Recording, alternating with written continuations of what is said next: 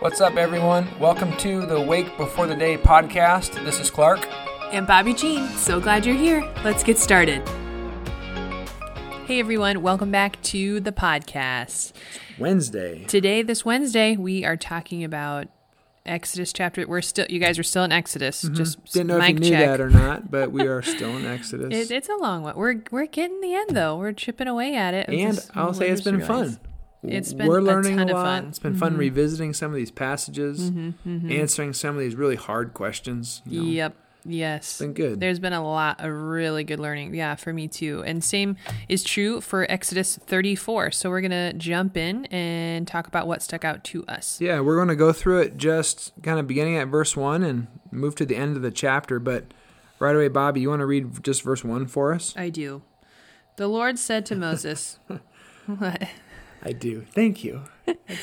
I do want to read it. So kind. You guys, people of God, this is the word of God. Thanks be to Here God. It is. All right. The Lord said to Moses, chisel out 2 stone tablets like the first ones, and I will write on them the words that were on the first tablets, which you broke.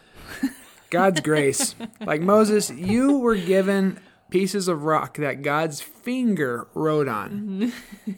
And you had some temper tantrum, rightfully so, and smashed those things on the ground. Like, God, thank you for writing on new stones. Again. Just a reminder in there, too. Yeah, it's like... Which you broke. Like, I just imagine taking the most precious thing in the world and throwing it on the ground. Like, when I was watching, after the Tampa Bay Buccaneers won the Super Bowl, there's a video of Tom Brady throwing the football the Lombardi across like a canal to Gronk on his party boat. And when he threw the Lombardi, I was like, he did not just do that. Oh, and Gronk caught it and it was fine. It. Yeah. But I'm watching this, really, it's just a silly football trophy getting thrown across the air. I've seen a hockey one get dropped before and shattered on the ice. That had to be really embarrassing. Where is this going? Imagine having tablets from God and you throwing them on the ground. Like, oh man. But God's kind. Hey, Momo, don't worry about it, buddy. I'll just get 2 new rocks and write on them again for you. Super kind, yeah. Very kind of God. And that kind of gets to the next couple of verses, talk about God's kindness. Yeah, these are actually really significant verses in the life of Bobby Corver. So we'll talk about them for a second or two, but these are verses 6 and 7. And these are actually the first time that Yahweh describes himself. And these verses are used all over in Scripture after this, New Testament and Old Testament. So Clark, do you want to read those verses for me? I do. Great. Verses 6 and 7. Yeah. Take it away. Take it away, Ernie. And he passed in front of Moses, proclaiming, the Lord, the compassionate and gracious God, slow to anger, abounding in love and faithfulness, maintaining love to thousands, and forgiving wickedness, rebellion, and sin. Yet he does not leave the guilty unpunished. He punishes the children and their children's children for the sin of their fathers to the 3rd and 4th generations.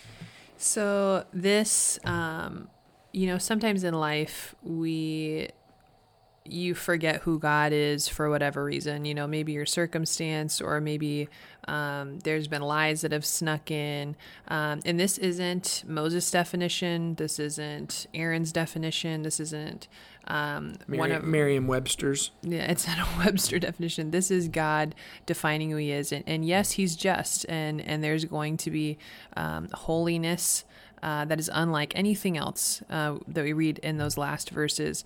But in those first verses, God is slow to anger. He's compassionate and gracious, slow to anger, abounding in love and faithfulness, maintaining love to thousands. That's who God is. And so when you read, I think it's in Numbers, you read that. Jeremiah. Yeah, all over the Psalms, in Joel chapter 2, in John. There's so many more notes, but this is significant. This is God defining himself to his people, saying, hey, if you've missed it, if you haven't been able to see it yet in all of these wonders or miraculous things, in, my forgiveness or in my graciousness, in my, letting you have a second chance, this is who I am. And so that has been on Post-its around my house. That has been, I think, etched in my heart in a different way in different seasons. This is who God is, Bobby. And so that's truth for me today. And truth for you, because that's what the Bible says. Just a side note too, the end of that verse talks about how God's going to punish generation to generation to generation. Yeah. We're going to make that another podcast just talking about that one statement, because that's another common question that gets brought up. Going like, hey, right before that, it talks about how God's love and slow to anger and abounding and compassionate.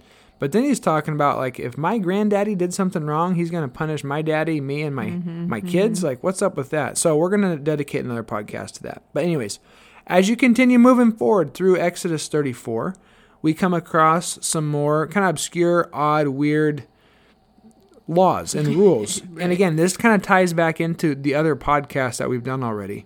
You can't just read a verse out of context and pluck a verse and read the verse for the verse. How does it fit within the chapter, and the chapter within the book within the Bible, and also what's the backstory here? Sure. And so when you read verses 12 through 16, it's basically saying, God's saying, obey what I've commanded you today. Like, be careful not to make a treaty with those who live in the land where you're going. That's verse 12. Why would God give that law? Right. Because he does not want Israel to be like everybody else. They're treating women terribly. They're treating their slaves terribly. They're treating their animals terribly. Yeah. And so even down below later on, it talks about how you're not supposed to boil a goat in its mother's milk. Like, this is the second or third time this is brought up in Exodus. And again, you read that one, that one's going to get tweeted real quick going, Christians are crazy. But look at the Canaanites around Israel. They would boil the goats in their mother's milk as a sacrifice to the fertility god or demon. And God's saying, please don't do that. Right. Like, we don't want to be like them. We don't want to be knocking boots with people, these folks. We don't want to be like them. Yeah. No, we're different than them. So when you read verses 12 through 16, it's really helpful just to see God's heart there when he's saying, and when you choose some of their daughters and their wives for your sons, and those daughters, they prostitute themselves to their gods. Right. They're going to lead your sons to do the same, meaning, like, don't associate yourself with the people. And I think that's a good word for us today. And just when it comes to the world, like, you are the influenced or the influencer. It can't be both. And when it comes to us being not of the world, but we're here in the world, we're to be Jesus' hands and feet, his mouth, his speaking his word, praying for other people, trying to be the folks that continue the mission of Jesus. But there's always going to be a temptation to be like Israel and say, we want a king. We want to be like everybody else. And God's saying, no, I don't want you to be like everybody else. And so just coming to peace with that we're actually supposed to be different. And the way we live is supposed to be unique and maybe weird. But, hey, it's what Jesus did. It's what he called us to. And we believe that's how we were designed and created to operate. Don't be like everybody else. Don't give in to the ways of the world. So, I don't know, do you have any other thoughts on that? Well, that actually just ties into where we're going, and how when you live a life of obedience, you live a transformed life. Like you talked about how Uncle Ken will mention people's countenance often, you know, and he'll talk about, he has a story how he bumped into somebody and, their face was just shining. Yeah, if you're listening and you come to Emmanuel, you know what we're talking about. Like, their countenance was so bright. You hear that often. Or they were just light. Like, when you bumped into them, they were just light. They didn't, have the heaviness of the world on them. They were light. And so that's what we read about in Moses' countenance at the end of this chapter. And Clark, you made a connection just about how when you live unto the Lord, when you live in obedience to the Lord, when you live in step with us now today with the Holy Spirit, you live a transformed life by the grace of God because of what Jesus has done now today. And so they see that when Moses has been obedient, when Moses has spent time with the Lord, his face, his countenance is just totally radiant at the end of this chapter. What else did you want to say? No, you summed it up well. And so I think kind of tying that in is when we follow the Lord, we're different. And I think eventually people they're able to put their finger on that, going like, what's different about you? Why would you do that? Why would you treat your enemy that way? Why would you forgive them for Sure. doing that? Why would you give that much money away? Why would you serve and give up your time on a weekend to do something for people you don't even know? Anytime those kind of things happen or are said, that's an on-ramp to a conversation. We get to say, let me tell you about Jesus Christ and what he's done for me and what I think he can do for you. So all those acts of service, all those things done are always done in the presence of God, for the glory of God, not for our own self-seeking attention. But like Bobby said, there's a connection to obedience and radiance. And when we follow the Lord, we just trust the Holy Spirit's going to bring people's attention to Christ To in himself. Yeah, to Christ in you Yeah. is what it is. And you get a chance to tell them about Jesus. So Exodus 34 wrapped up. Thanks for tuning in. Keep reading through. We're almost there, but it's been a good run. It's been a gift, yeah. And we're marching toward, Easter, baby. So we're gonna finish up Exodus, and we're marching through Lent, and we're looking forward to Good Friday and then Easter celebration too. So God bless you. This Wednesday, wherever you're at, I know you're gonna be blessed in Exodus chapter 34 today. Bye. The Lord bless you and keep you. The Lord make his face shine on you and be gracious to you. The Lord turn his countenance toward you and give you his peace. Have a great day.